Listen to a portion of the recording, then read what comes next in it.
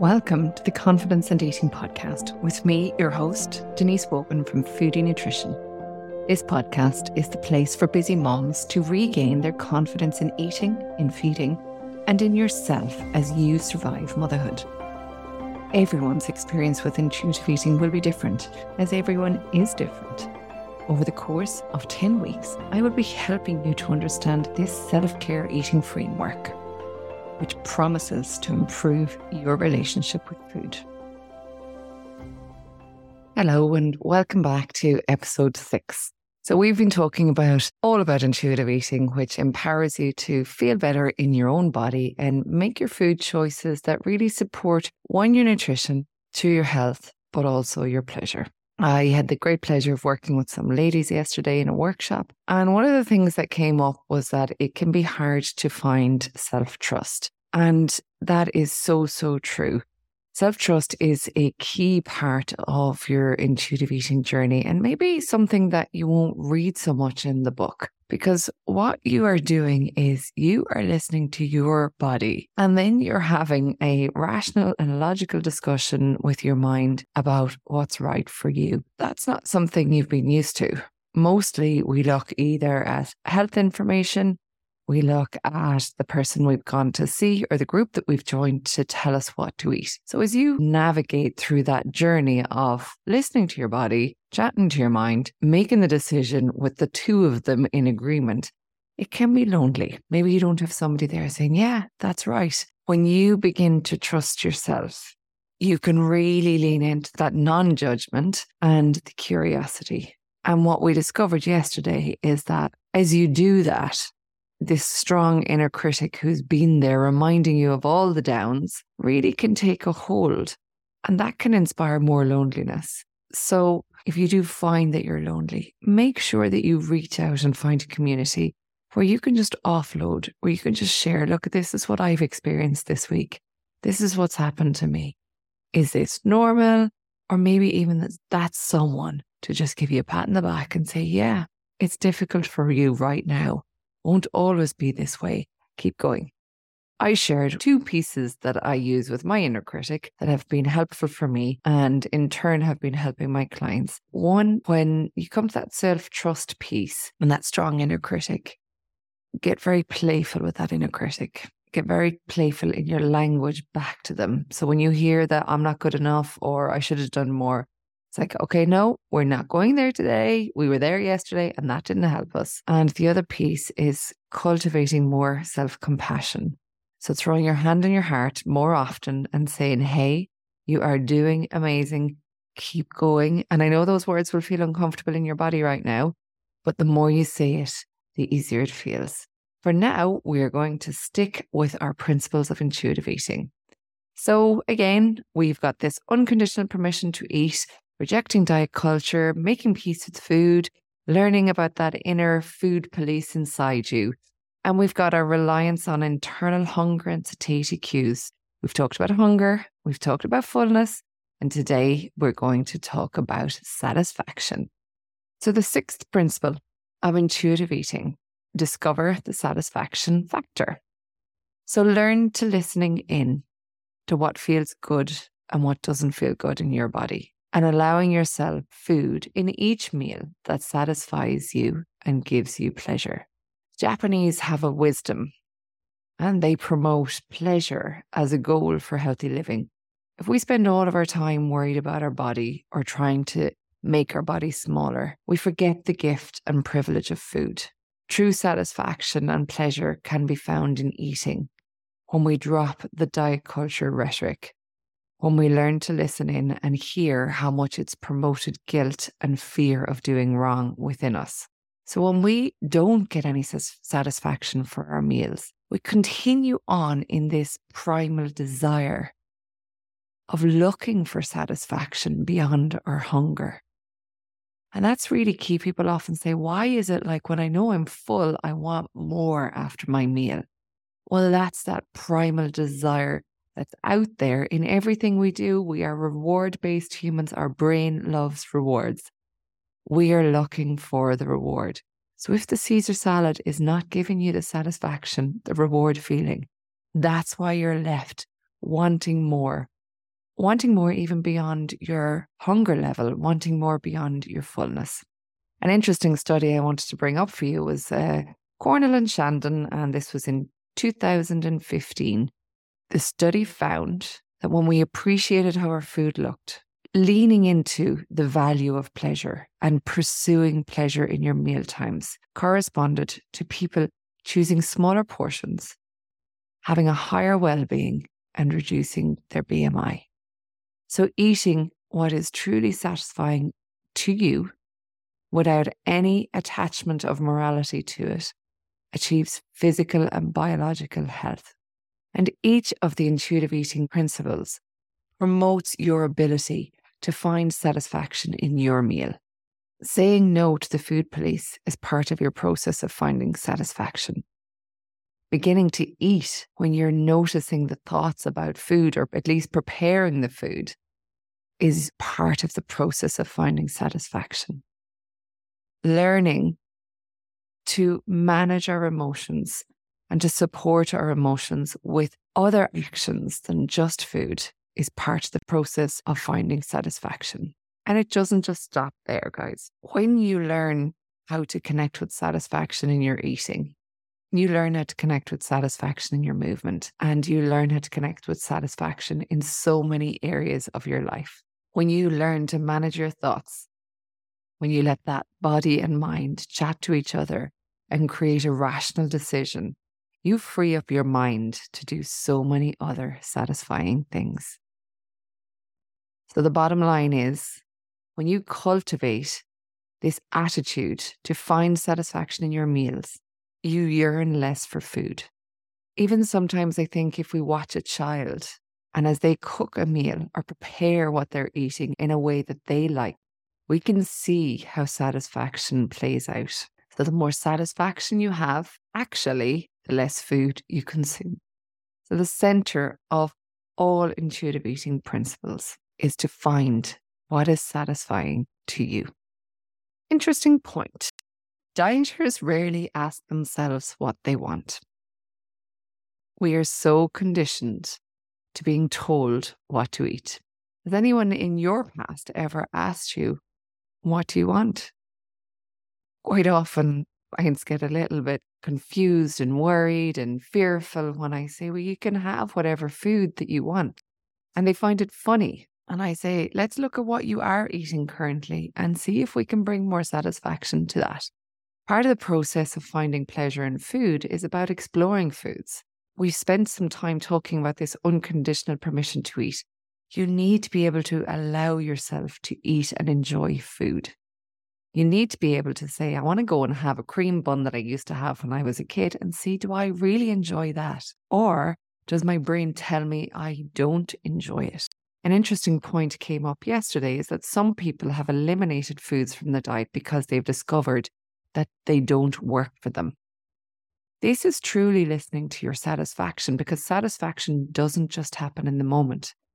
It's listening in after and understanding how the food is within our bodies. But if you've left the cream bun out of your diet, not because it doesn't agree with your body, but because you feel you should, or you've been told you should, then that is not satisfaction. So anytime there's a should telling you what you should or shouldn't eat, then I want you to tell that should, not today. Today, we're going to choose for pleasure. So when people eat what they want, we've mentioned that we consume less, which is really interesting. It's kind of the thing that you went to the diet for. Imagine that. When you eat what you want, you consume less. People notice that when they're eating, when they're hungry, they find more satisfaction. They notice that overeating happens a lot less because food has lost its appeal.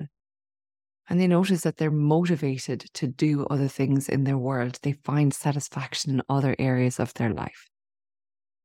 So this journey of finding satisfaction is really about figuring out what you really want to eat and taking time to hear what that is, giving yourself permission to eat it, to try it, and to discover for yourself, and then making the time to eat that food in a relaxing and supporting way.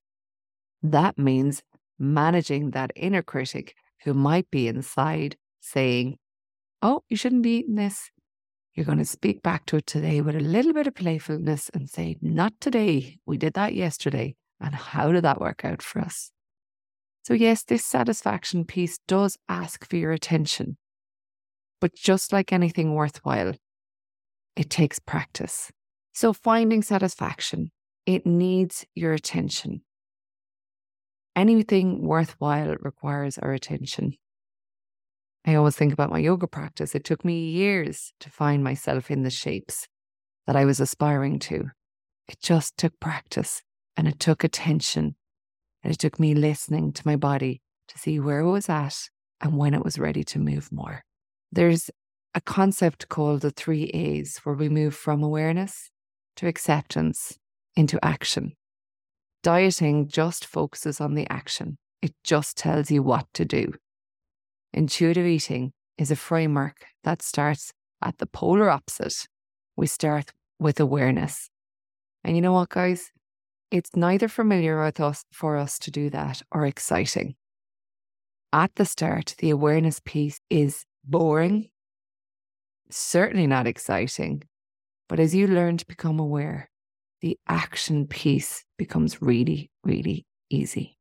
So we're going to talk a little bit about discovering taste, because taste is really important when it comes to the physical act of eating. What we want to do is eat in the moment.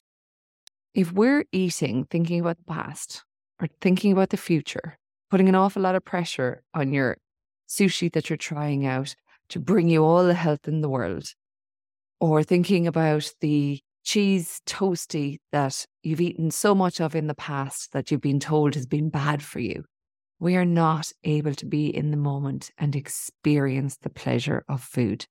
You have an individual taste preference, and not all foods will be desirable for you. Isn't that amazing that we have an abundant source of food that you get to choose? So this piece of the journey is all about taking your taste buds on a joyride.